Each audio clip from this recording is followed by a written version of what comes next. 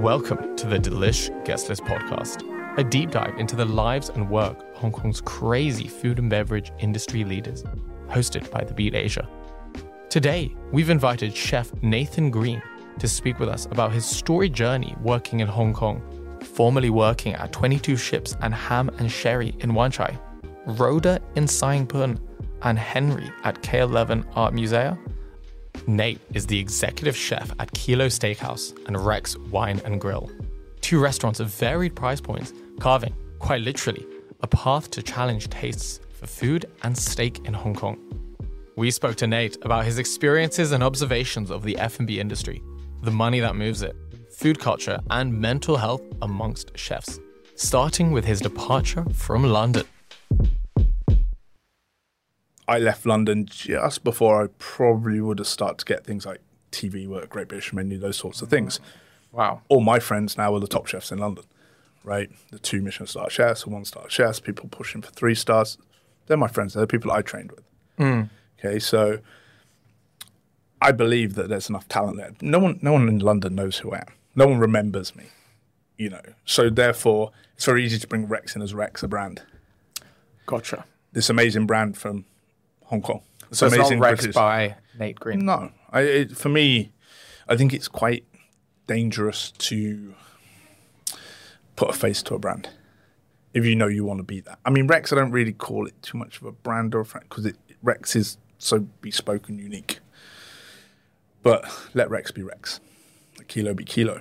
Is it important to be at the back of the house and not to really present yourself as a guest celebrity chef as much?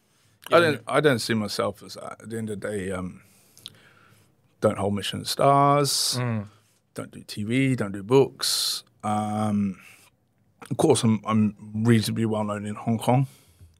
I'm very visible, obviously, because of my tattoos, and people know when they see me. And we get people go, "Oh, you're a chef at Rex. Hi, I went to Henry, loved Henry.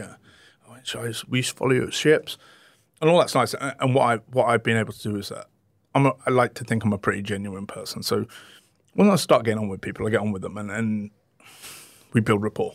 And that makes people come back at the end of the day. So I have a very strong clientele base that are my own clientele.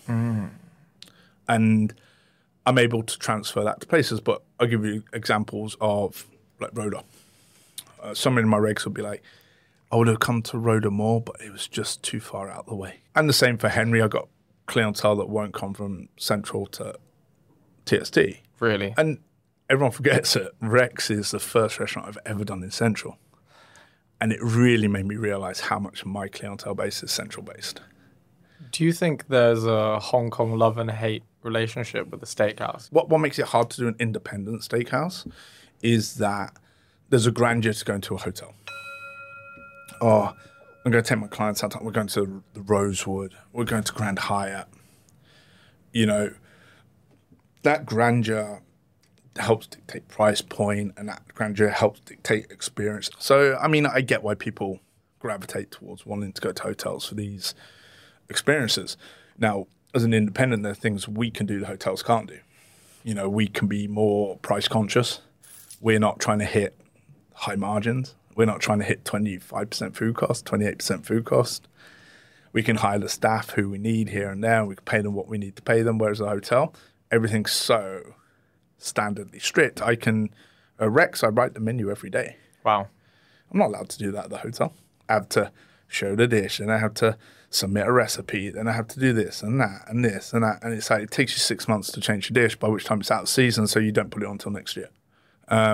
And that's where scale of economy comes in. The busier that's why sometimes the restaurants that make the most money, or the restaurants that can be deemed the most successful, are not always the fine dinings with 40 seats, 30 seats, omakase. I mean, do you want 20-seat omakase and you're betting on 20 people spending 4,000 a head? Great. Or do you need? I give you a great example of, we used to be upstairs from Bow Innovation, and me and Alvin used to talk and quite a lot. And Bow was probably a 50-seat restaurant. He's like, but how many covers you done today? Oh, 25. Yeah, not too bad, It's 4,000 or 5,000 a head.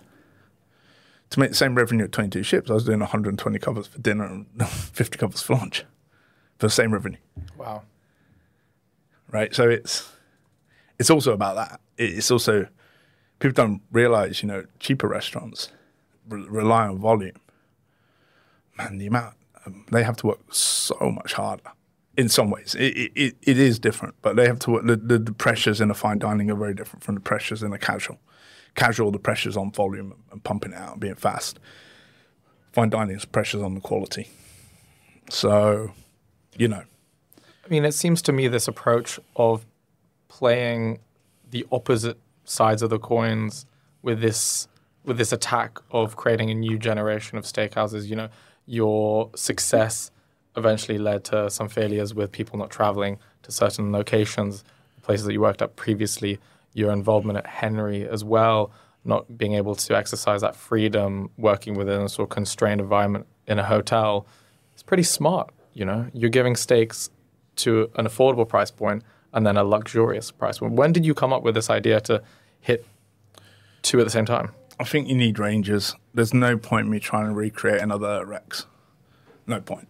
Because at the end of the day, you can only have so many people in that bubble. When you see chefs do it, they have their flagship and then they create their off-spins, which normally, for a better word, cash cows.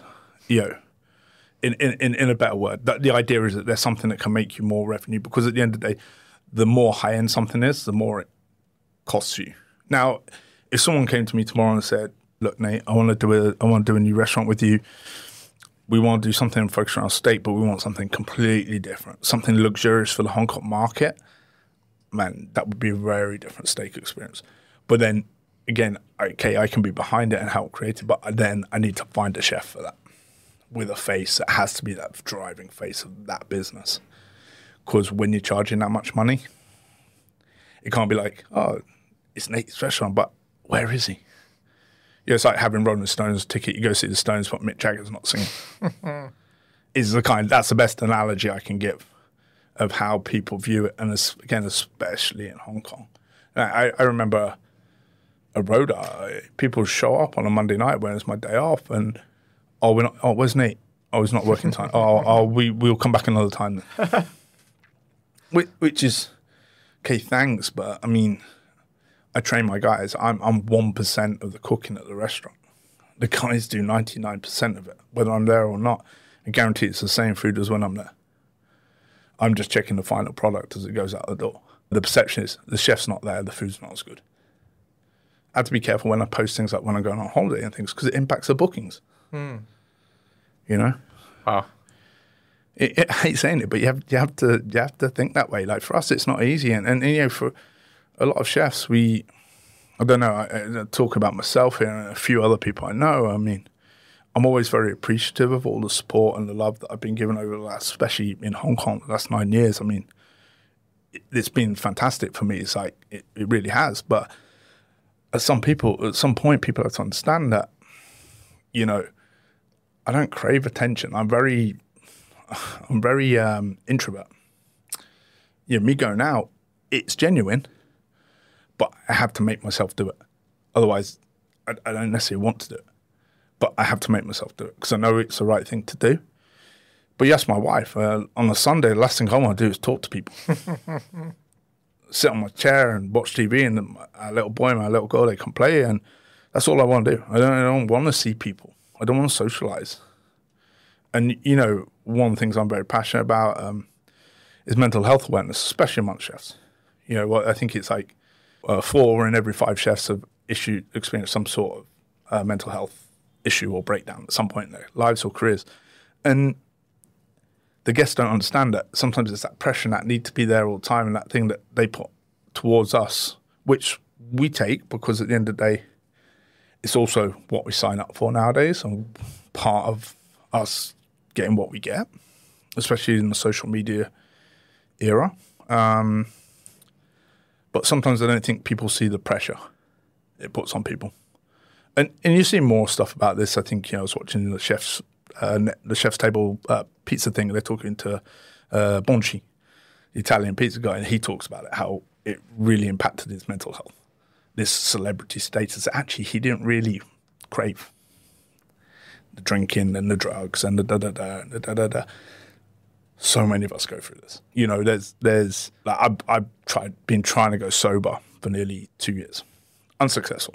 I can do periods, maybe 2 months, 1 month, 2 months here, 1 month there, 2 weeks here, 3 weeks there. But the guests expect me to have a drink with them. And they actually get slightly offended when you're like, I'm not drinking. Like, it's like, what's wrong with you? You're a chef, you should drink. They don't get the damage to my health that does. Because it's not one drink with them. It's one drink with them, the table over there, because I can't say no to them because I've said yes to you. Then it's not just tonight, it's tomorrow night, and the next night, and the next night. And then you get that one table, oh, let's do a shot. Okay, let's do a shot. And look, it's not like I get drunk, but it's like, I can handle my alcohol. But I don't actually want to be drinking. I'm trying to not drink. And there's some guys that I really admire that have done that really well, who've stepped away, people like Jay Khan at Koa. Yes, dude's a bartender. And he's a bar guy and he's gone sober. I'm like, man, respect to that, because that's even harder for them than it is for us. Crazy. But I don't think that people really understand. And like I say, I'm not complaining about it. I'm not moaning about it. Like, I accept the roles and the balance. And it's trying to find balance. But you'll find with most chefs, we're kind of very all or nothing people, and we're very all in or not all in. I mean, they don't see it. I used to work 100 hours a week. Wow. I used to finish work 1 a.m., get home 2 a.m., 2:30 in the morning, back up at 6, in work for 7.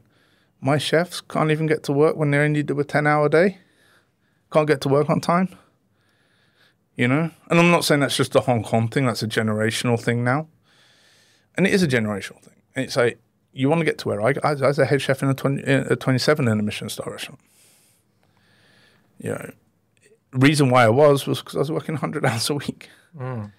You know, with the pressure. And of course, I mean, I know the maturity is not there at that age. I mean, I wasn't mature enough as a head chef probably till I was in my mid to early 30s. I don't think that's when I'd matured enough to really be a good leader and a good chef, like a good head chef, good leader in that regards. It's all right when you're cooking someone else's food and someone else is giving you all the direction with what you're plating and things. You're just really running the kitchen at that point. But people don't see it. I'd had my first nervous breakdown by the time I was 30. Full-on mental breakdown. Didn't work for a month. Wow. Just woke up one morning, didn't want to go to work, just shaking, didn't want to get out of bed. I just didn't know what to do because I've invested so much of my life into what I've done. People don't see that. I remember Rhoda. I remember kicking 6 girls out of the restaurant because they were obnoxious. And I was actually going to comp most of their stuff, but then they demanded it, so I kicked them out. Right or wrong, you know, yeah, I wish I'd handled it a bit differently in hindsight. I do, you know. Certainly wish I didn't swear and tell them to get out, but, you know, they played the guilt card, try and go on Hong Kong moms. And actually half the Hong Kong moms backed us because they know me personally. And they were like, what did you do to upset him? Because he's a nice guy. Yeah. You know what I mean? But it's like, then you get the 6 1-star reviews on Facebook. You get that's why I don't read review sites. I don't look at TripAdvisor. Frankly, I don't care. Yeah. Sadly, you need it for the tourism side of things, but I really don't care. I don't read Google reviews. I don't read Yelp reviews. You know, because it's funny for me because I think I'm one of the few generations that when I started to become a head chef was the start of Twitter, start of Instagram, start of social media reviewing. And that changed our industry massively. It was a double-edged sword. It was a good thing. And then it was not such a good thing in some ways, you know, like, and it really did change the landscape because also everyone's a foodie, everyone's knowledgeable, everyone's a blogger.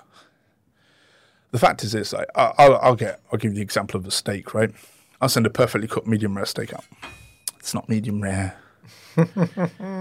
Dude, I've been doing this 25 years. So that's a medium rare steak. Oh, you're not a Michelin star chef. What do you know? What's I got to do with it? At the end of the day, I cooked at that level for 10, 15 years, you know? Yeah. So it just makes me laugh. Oh, why's my steak taking so long? I cook steak at home. It only takes 10 minutes. Yeah, we have to deal with this stuff. Everyone thinks they're an expert, you know? And like, I'm lucky because what I find is the kind of the more exclusively or higher end your restaurant is, the less you have to deal with this sort of thing. But most of my guests, they appreciate what we're doing. They know why. You know, we give people the why. It's like, you know, that's what makes our steaks good. You know, we take the time. We're very specific about our techniques of how we do things, and that's it. But going back to my point, I mean, everyone thinks they're an expert. The internet makes everyone think they're an expert. It's like the couch football coach or the couch MMA expert, or, you know, everyone, social media is giving this power to people where they actually think I think I'll tell you one of the most beautiful things I saw recently was the menu, right? The film. And I was very dubious about watching it. I'm not a big fan of a lot of chef stuff. And it was the bit with the food blogger where he makes him cook. And I'm just like, yeah, that resonates so much. Yeah, you're very good at talking about it, but and actually it's funny because what you find is then, even with, and again, please don't take it the wrong way, because like, massive respect for a lot of the KOLs, food writers and stuff. They're great people, a lot of them are good friends, but there are ones that they think they're professional chefs. So you couldn't do a 100-cover service at a steakhouse, man. You wouldn't last 2 minutes. So before passing judgment, you know, actually be knowledgeable about what you're talking about and actually understand what you're talking about. Because a lot of people don't. You know, a lot of it's clickbait. And at the end of the day, I never really care too much because it goes off the internet in a second. There's so much out there. There's so much information and knowledge, and it's on there for 2 seconds and no one really cares, you know. But it's very interesting how people assume that F&B and food should be cheap. You know, our costs have gone through the roof in the last 3 years with COVID. Wages are up by, I'd say, about 20% on what they were 3 years ago, 25%. Wow. Ingredients costs up about 30%. Meat, in particular, is up about 40%. Gas and electricity is up 100% for things like energy bills. Think about how much energy a kitchen uses. Induction, electric gas hoods, removing all the extraction, air conditioning, general refrigeration, freezers. It's a load of energy, and it's doubled. Where does that come from? So the margins for restaurants to make money is getting less and less and less. As I warned regulars a year ago, I was like, prices will have to go up. Yeah, the prices will need to go up in the restaurant, and that'll have to be across Hong Kong. Otherwise, restaurants aren't going to survive. They're not going to be here. And at the end of the day, you know, when we talk about climate change and food crisis through food systems, food should be one of the most expensive things we buy. The amount of hands that touch it, the amount of people it goes through. If we want to truly impact climate change through the food system, you have to battle the economics first, because economics dictates everything. You know, it's all well and good saying you should buy organic this and that costs a fortune. And, you know, some people don't have that money. And when their choices are $2 battery farm chicken, they're going to buy the $2 battery farm chicken. They're going to buy the KFC. They're going to buy the McDonald's, all the stuff that is bad for the environment. You know, so I think that people have to just be aware that, and I think the problem that social media has created a lot is that everyone feels so entitled that they should be able to afford it. And for me, you know, when I was a young chef, the only way I could afford to eat at a Michelin-star restaurant was to go for lunch and for set lunch menu. That's the only way I could afford to go. I think we need to get back to that. I think people have to sit there. Look, the menu price is on the wall outside. You can't afford to come in here. Don't come in here. And it's not about trying to make people feel bad or not, but I can't afford a Ferrari. People need to start looking at those things. And I would urge people to stop giving the comment of, oh, it's too expensive, oh, this and that. Like, give a reason why. Okay, I didn't find it value.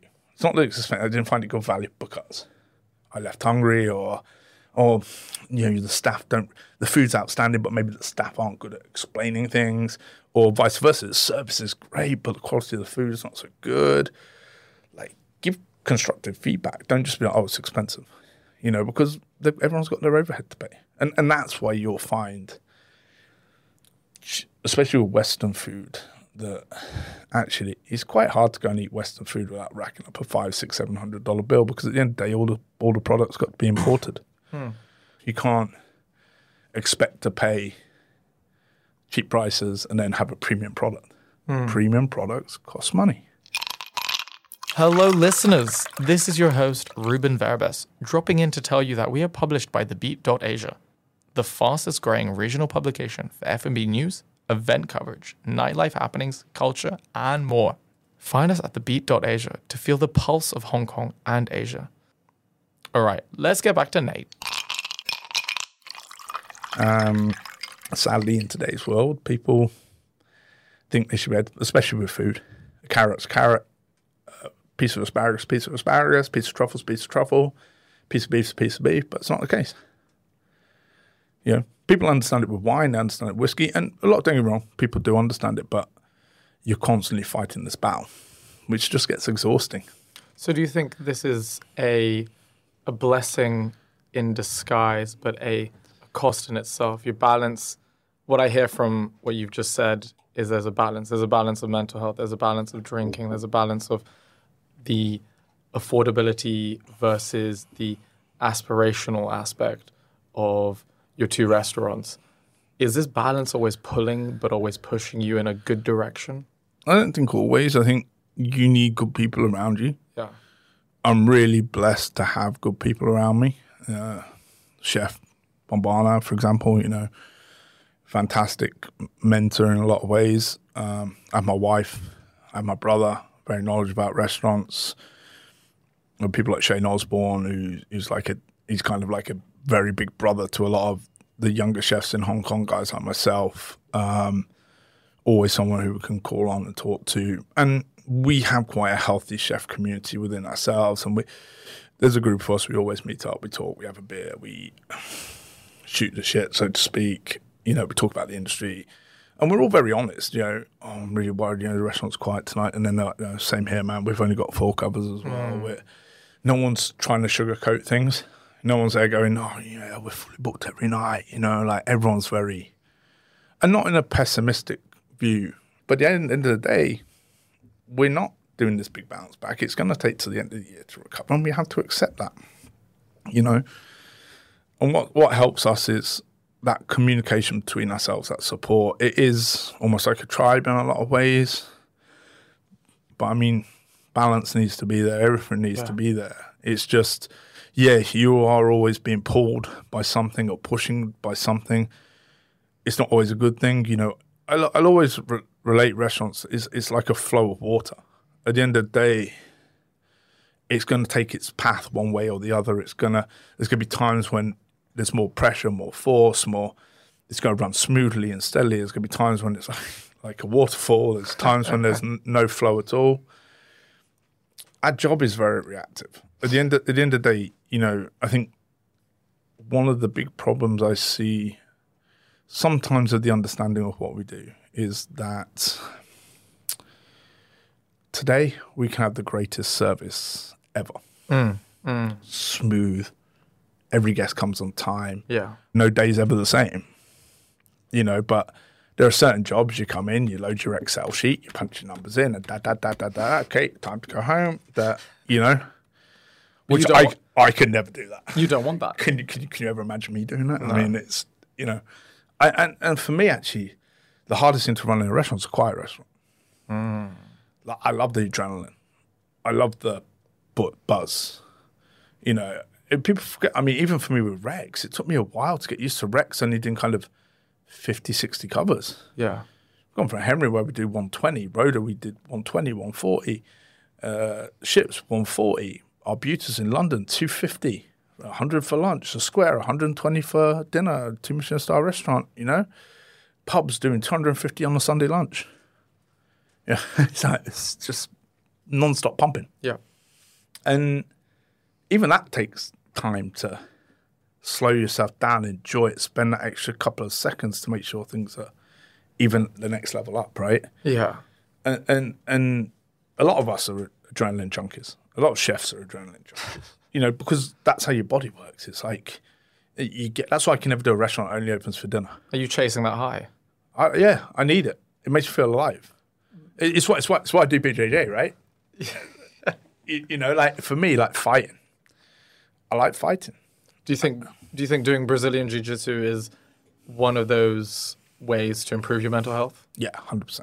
Because it seems to me, you know, your job in the pub kitchen in the UK, doing Sunday lunches, gravy-filled, salty meals, then working in the City of London at the 2 Michelin star restaurant, heading that, then Henry, Rhoda, 22 ships. Now here, you're doing less covers. You're less, I wouldn't say less busy, but you're serving fewer and fewer people.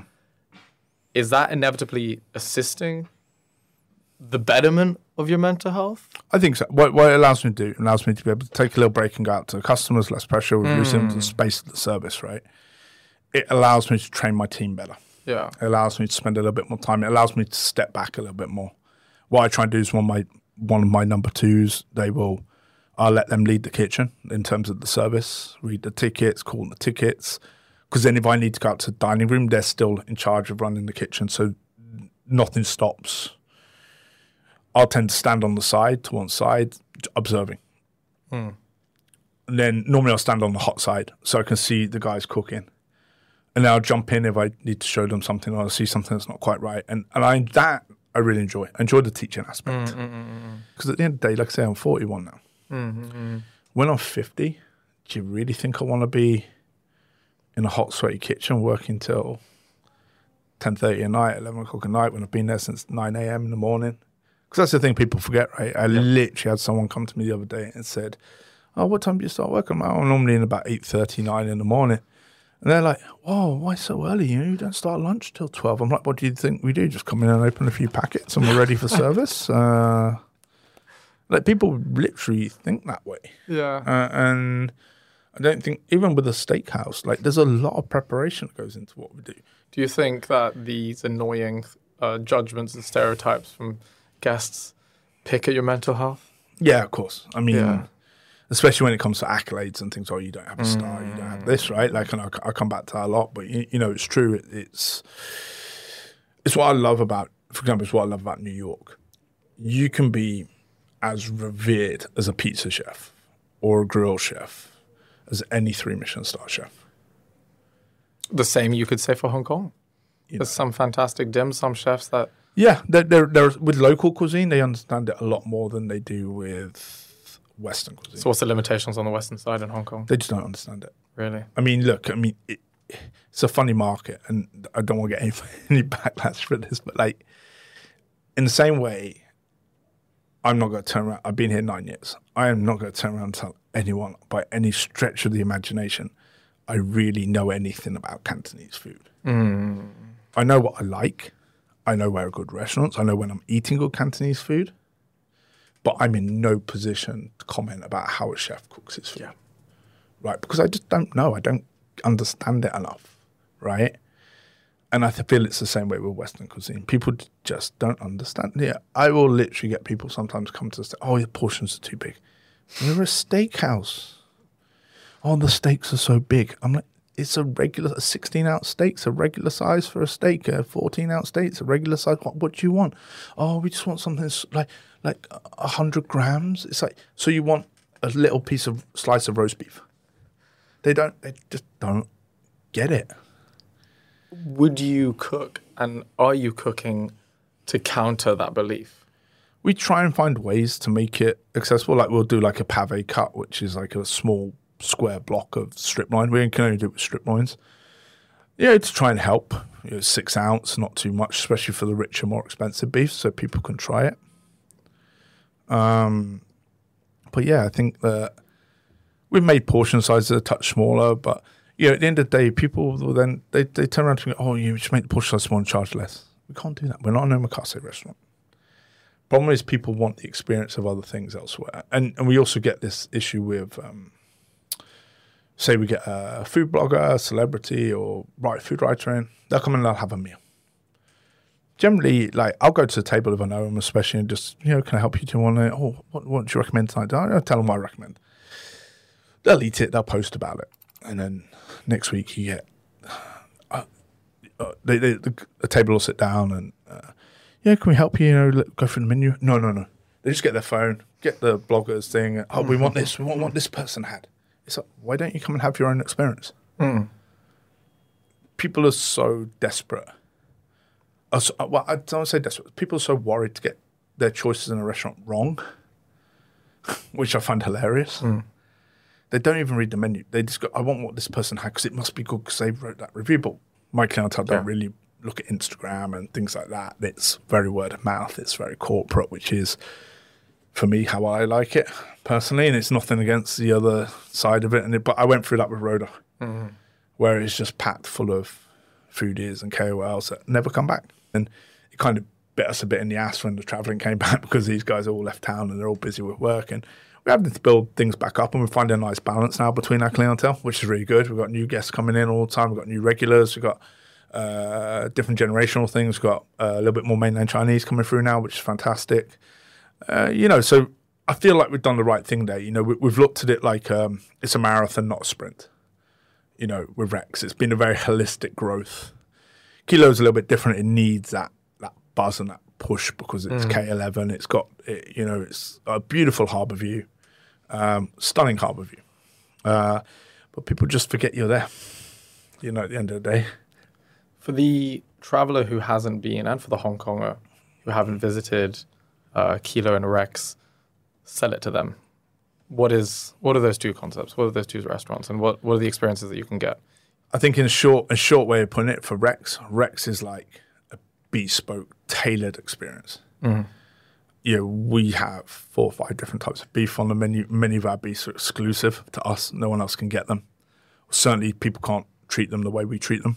And we craft everything to you. Very personalised service, nice wine list, intimate setting. Everything about it's decadent. I'm very proud of that. There's a lot of love in that restaurant, and then Kilo is just fun. I always liken the skylines like Neon Miami, get a nice playlist going, get a little bit of pump on, get some cocktails going. And again, we price it in a way that you can go and have fun. You're not going to be priced out by the restaurant. It's affordable, it's a good price point. Food's nice, good for sharing, good for individual, good for date night, good for group of 12 friends to go, good for drop-in. And you're going to have a good time there. Nice staff, friendly environment, And again, like I say, it has a spectacular view, It's right on the waterfront of the harbour. You've got a beautiful view of Wan Chai and Causeway Bay. And we're very proud of it. It's just, food's super nice. It's just, people need to take time to kind of remember it's there and get to go there. And it's not easy to find your way around the mall, but we're there. We're just up on the 6th floor. So we always knew as a space it's going to take a good 12 months to really build that people remember it's there and grow the reputation of it, because it is a tough location. It's not an easy location. We know that. And I think that one of the big things people have to remember is that problem for us as restaurateurs is everyone's always looking for the new place rather than trying to establish things that have got a legacy that have been there a long time. Whereas the great thing about being with Chef is he's a very patient man. And he believes in playing the long game. And he knows it takes, it used to take 5 years to get a Michelin star. It used to take 20 years to get 3. Now you can get a star in 6 months for some places. And don't get me wrong, I'm sure they deserve it. I'm sure Michelin wouldn't be giving it out if they didn't. But, there's, especially in a city like Hong Kong, there's a pressure. You've got to get it in the first year or the second year. Or even someone like Shane at Arcane took him 4 years, and the guy was a 2 Michelin star chef in London for 10 years. So I think I'm a firm believer everything happens for a reason. Everything happens at the right times. So for us, we're going forward positively, very positively, but we're also under no kind of delusion that Hong Kong's not back yet. It's not back. I mean, I'm sorry, people saying that. I'm not going to say delusional. Some industries, it's good for them, events and things like that. Yeah, they are back. But our industry, the world over, F&B got screwed during COVID, the world over. And yet, in most countries, we're the second to third largest employer. And let's not forget the knock-on of how much cargo we fly, how much shipping revolves around F&B, how much the food suppliers, the farmers, they're all impacted by government decision to close down F&B. It impacted so many people. And for many of us, we're still trying to get our lives back on track. from that, you know. No pay leave, not getting bonuses, restaurants shutting, and you know, so many people left the industry. So now we're facing the job crisis, the job shortage. Jesus. And man, I could finish work at 6 o'clock every night. Go home, see the kids, read them a bedtime story, cook dinner, you know, go for a run, whatever I wanted to do, right? I had a life for best part of 6 months, you know, 7 months, you know. So I understand why people left our industry, you know, and, you know, the thing that's going to kill our industry the most is going to be staff shortage. You know, that's going to be the thing. People will consolidate. People will consolidate down their restaurants. People will have less restaurants. You're probably going to see more big name chefs running smaller operations where they're actually in the kitchen with 1 or 2 other staff, smaller menus. And don't get me wrong, it will go for a cycle. That'll be a cycle for 5, 6, 7, 8 years, and then people will start realizing there's money in restaurants again, and they'll start to open up restaurants again because people will want to go back into the restaurant trade because there's money in it. So, but yeah, I mean, our biggest challenge right now, I think, facing us is staffing. You know, that's why I'd always urge again, but guess, you know, be nice to the staff. But I mean, but it's funny just how the way people treat the F&B industry, you know, like, so I think a lot of time we feel like second-rate class citizen. Obviously, you get to a certain level where you're not treated like that, but, you know, for a lot of people, it's like, oh, you're a chef? It certainly used to be, a little less so nowadays, but you're a chef? And then you're like, oh, yeah, but I work for the people like Gordon Ramsay. And then they're like, oh, okay. And then they're like, oh, okay. You know, so it's just funny, man. It's a weird industry. Like, I mean, at the end of the day, would I change working in the F&B industry? I don't know, man. If someone had told me our industry was like this, was going to be like this when I was 20, I probably would have changed the industry as well. But I wouldn't change it for the world either. I mean, look, it brought me to Hong Kong. It's given me nice things. Got a wonderful family. I've got beautiful kids, lovely wife, and, you know, had many amazing experiences, you know, whether it's cooking for celebrities, meeting the royal family, doing all that sort of stuff. And just, even for me, the friends I've met in Hong Kong, the connections I've made, especially in Hong Kong. Hong Kong gave me back my life. And so I try and take Saturdays off. And then, oh, I'm coming to Rex tonight. It's like, okay, well, that's another 4 hours that I'm not going to get to see my kids. And they're young, you know, and they change so much and they grow so much. It's why you'll never see me at the restaurant on Christmas. You'll never see me at the restaurant on Mother's Day. You'll never see me on the restaurant on Father's Day. Because I have a responsibility to my wife and family. You know? And that side of it, I'm non-negotiable about. Yeah. That's where I draw the line. It's like, this is non-negotiable. You know, like, I'm sorry. You know, someone like, oh, you know, I'm coming on this day, or you're not going to be there. No, it's my son's birthday. Sorry. Sorry about that. Yeah. Doesn't mean I don't care. Doesn't mean I don't appreciate your business. I'll make sure you're well looked after. But there is this expectation from people. And look, I work. I don't have to work 6 days a week, but I do most of the time. So that's why my focus is always in the following priority is always the kids, work, and then health, fitness. Moving on to our rapid fire questions, Nate. You have less than 30 seconds to come up with a few words to answer each question. If you fail to come up with an answer in 5 seconds, we'll move on to the next one. Are you ready? Yes. What wakes you up in the morning? My son hitting me in the nuts. As you lay dying, what's the one meal you would like to have on your deathbed? Shepherd's pie and baked beans. What is your favorite aspect of Cantonese cuisine? Char siu. What is one thing that all chefs must do perfectly to do well in the industry? Season things. Do you have any unusual phobias? Snakes. What first attracted you to Hong Kong? I want to get out of London. What has been the proudest moment of your F&B career so far? I think constant change. Describe your favorite tattoo and why it's important to you. My daughter's tattoo on my neck. Let's see it. Stunning. What's the worst lie you've ever told to impress someone? I can't think of too many. What do you miss about the UK? Pubs. What are you putting in your time capsule to open in 50 years' time? Oh, something fermented. What's it like being Nate Green? Pretty straightforward.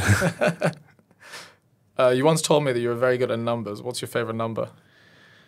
6. Why? All our birthdays are denominations of 6. Oh, interesting. Yeah. What are you cooking in the coming months that you can share with us on the podcast? We've got a new take on a beef Wellington that I'm working on that's going to be epic. It's going to be 3 different cuts of beef made together. Wow. A bit of secondary cut, braised cut, and then steak. Wow. Yeah. So it's going to be, if I can make it work, it'll be epic. When can we expect to see that? Maybe next month. Beautiful. Maybe next month. We'll be looking out for that. Yeah. Awesome. Thank you so much. No worries. Yeah.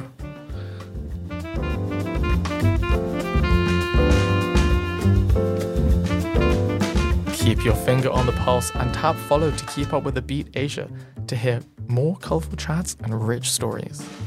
This episode is hosted by myself, Ruben Verabes. Big shout out to Nate Green for coming on the Delish Guestlist to share his story. Our producer for this episode is Marcus Tremer, and we're edited by Natsuki Arita. That's all for this episode. See you in the next one.